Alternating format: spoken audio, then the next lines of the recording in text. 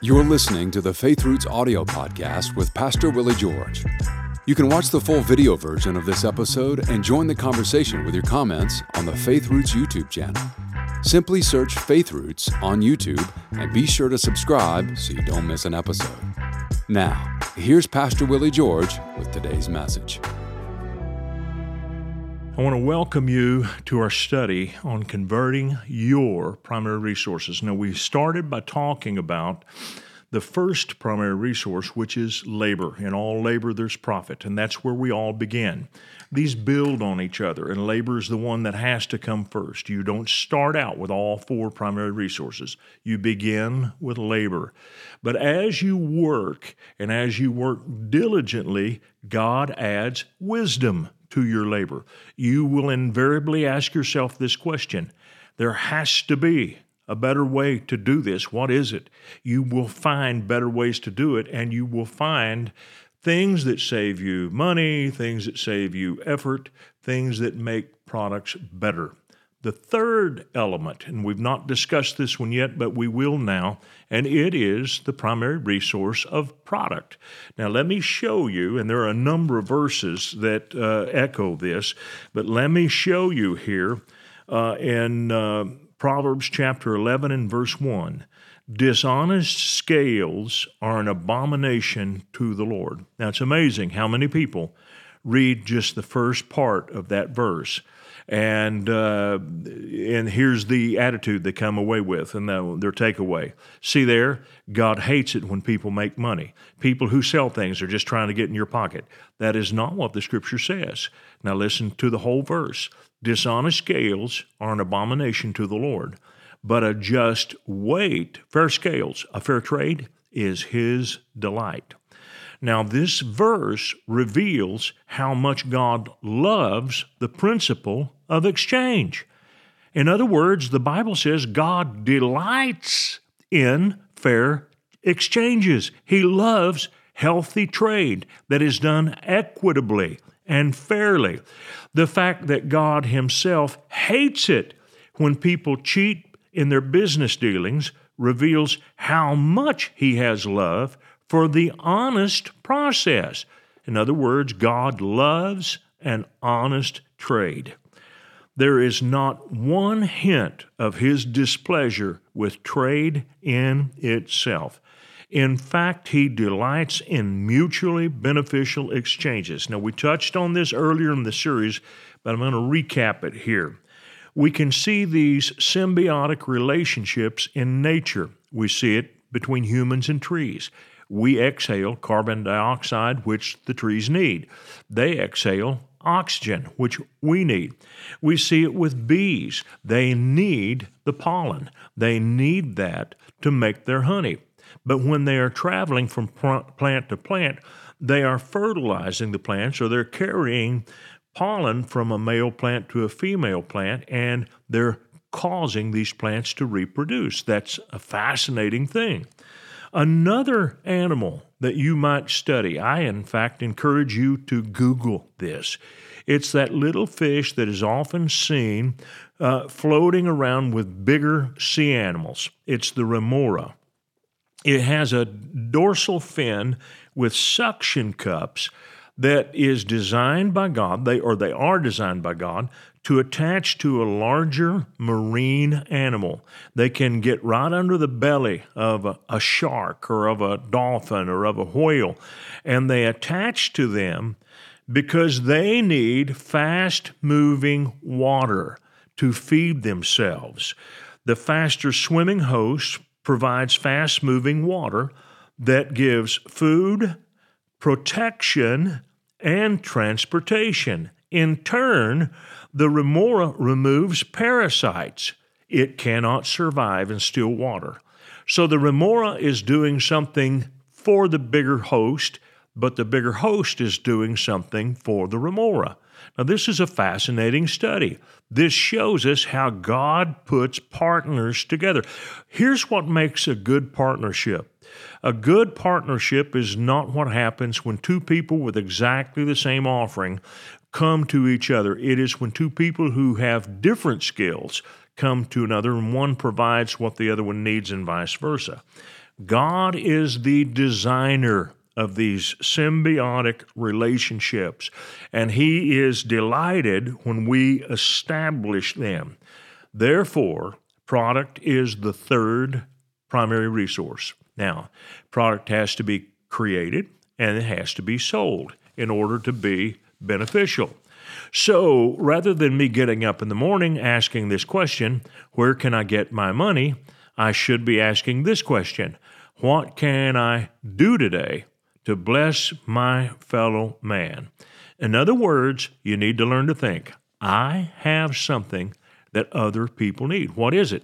My first product, and it was a very beneficial product, it was to take my knowledge of how to teach children, how to recruit teachers, how to tell stories, how to have an effective puppet ministry, how to work puppets yourself, how to preach illustrated sermons, how you laid out the order of a class so that you didn't move from something really funny to something very serious. You needed to have a flow from the serious to the funny and vice versa. There is a pace of the class. There are things that people needed to know about how to teach kids. How do you know what kind of an attention span you're working with? Because kids have them. And if you violate them, if you teach 30 minutes to a group of 12-year-olds, you're wasting your time. 18 minutes or so of your lesson was completely worthless. You've got to learn how to gear your class to the group of people that you're teaching. And when you're dealing with preschoolers, you're talking about really short attention spans. One of my favorite things to do when I would teach children's workers how to teach children, I would ask them, how many different segments do you think there would be in a typical episode of Sesame Street? Some people would say 5, some people would say 10. Almost nobody ever got it right, but it's at least 60. That means that at least once a minute, they are moving to something different. Now, that doesn't mean that everything was the average length of 1 minute. Some of the segments were only 10, 15 seconds, but they were there just to keep it moving, and it kept preschoolers interested because it respected their attention spans. Certain things could be done longer because they were more interesting. Other things had to be done quickly, shortly, because they weren't as interesting. I learned how to put all that together.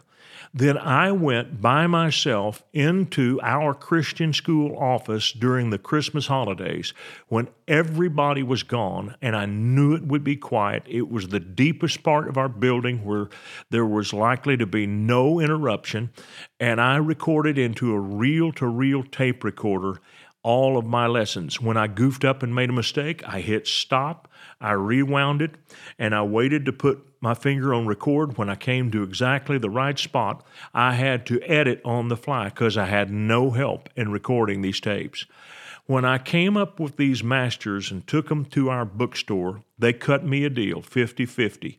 It cost me $12.50 to buy the 6 tapes and put them in an album, and then I was able to sell them for $25.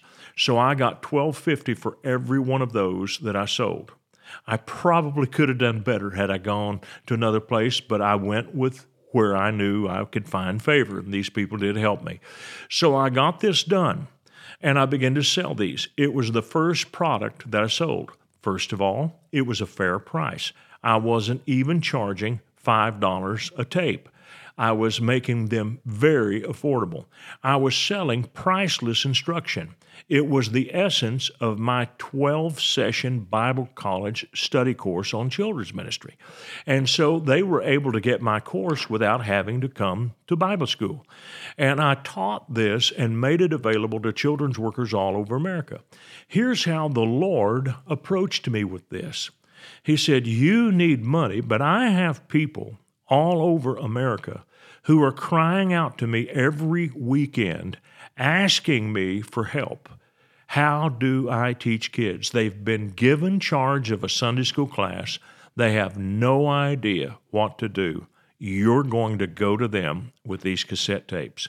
So I provided something of value to those people. I wasn't taking advantage of them by selling them my products. And they were blessing me, and it was a fair exchange. Now, had I been charging $400, $500, and had I done that, I would not have sold very many, but it would have not been a fair exchange. But what I did was a fair exchange, and it was fair in the minds of the people. In fact, people went away from experience with me thinking, I got a good deal. This blessed me, and it's going to bless my church. That's the reason that people gave me favor.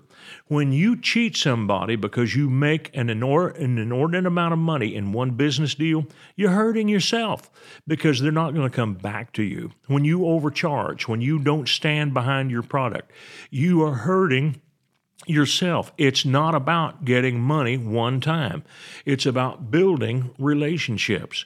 All of these people that I built relationships with for buying my instructional cassettes, they became my customers for buying my curriculum when I released it sometime later. I had a base to go to of people who loved my philosophy, loved what I had to say, and therefore they trusted me enough to buy curriculum from me to teach in their classrooms. Now, let me tell you why God blessed me in that financially. It is because I didn't get up in the morning asking this question, God, how am I going to get a lot of money? How am I going to get a lot of money? I did get a lot more money than what normally ran through my hands, but I can tell you this money didn't all go to me. Very little of it went to me. In the beginning, I took no royalties. I didn't get paid for any of the stuff that I produced. It was my job that paid me. It was my traveling ministry where I got honorariums for going out and speaking. That's what paid my bills. These other things just built up the apparatus for me to continue to make product. So my thinking was not, God, how can I get money? My thinking is, God, what do I have that will be a blessing to other people? When you begin to think like that, God can begin to give you ideas. In the beginning, you may not make that much money, but you'll begin a process that will eventually pay you dividends. My daughter Sally, when she was in high school, loved to make dog sweaters. And Sally was the first of our children to grow up with the internet. My older children did know about it, but they were much older when they discovered it. Sally knew about the internet. She began to advertise dog sweaters for sale. And she had to have the dimensions for the dogs and so forth.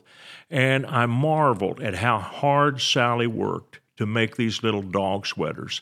And she had to buy all the material, she had to get all of the dimensions, and she made hardly anything, if anything. I don't think she made a dime. But she learned how to do business on the web. And she learned the process for how to deliver a product to customers that they would like. In that sense, she was being paid back handsomely because she was being educated. Now, sometime later, she developed a whole new idea for a product. It's called Punch Needle. You can see her product at urbanacres.com. And she's done a marvelous job creating crafts for women who are so busy that they don't have time to invest in a lot of crafting. But she gives them something that they can do to decorate their homes and to relax in their spare time. And it's something that all started with her making those dog sweaters many years ago. And what I want you to see is when you take the approach, Lord, what do I have that can bless people? And you begin to make that available. When you create that kind of product, people will pay you, and they will be glad to pay you, provided that you are offering things at a fair price. God uses product. Let me read this scripture again. And here it is in the book of Proverbs, chapter 11 and verse 1. Dishonest scales are an abomination to the Lord, but a just weight is his delight. God is absolutely delighted when we create things to sell to people that are a blessing to them. I want to thank you for watching our podcast today. And if you really liked it, would you please give us a little thumbs up by clicking on that sign down below? And then I would encourage you to subscribe to our channel so you don't miss any of our future podcasts, because they're all going to be good. And if you would like to support us financially, either with a one-time gift or recurring gift, you can do that by clicking on the link below or going to myfaithroots.com. Thank you so much for watching this program. We hope this message has been a blessing to you. Ratings and reviews help us reach more people, so take a moment to leave a review on your podcast app and consider sharing an episode with a friend or family member that needs to be built up and encouraged in the Lord today. Thank you for listening.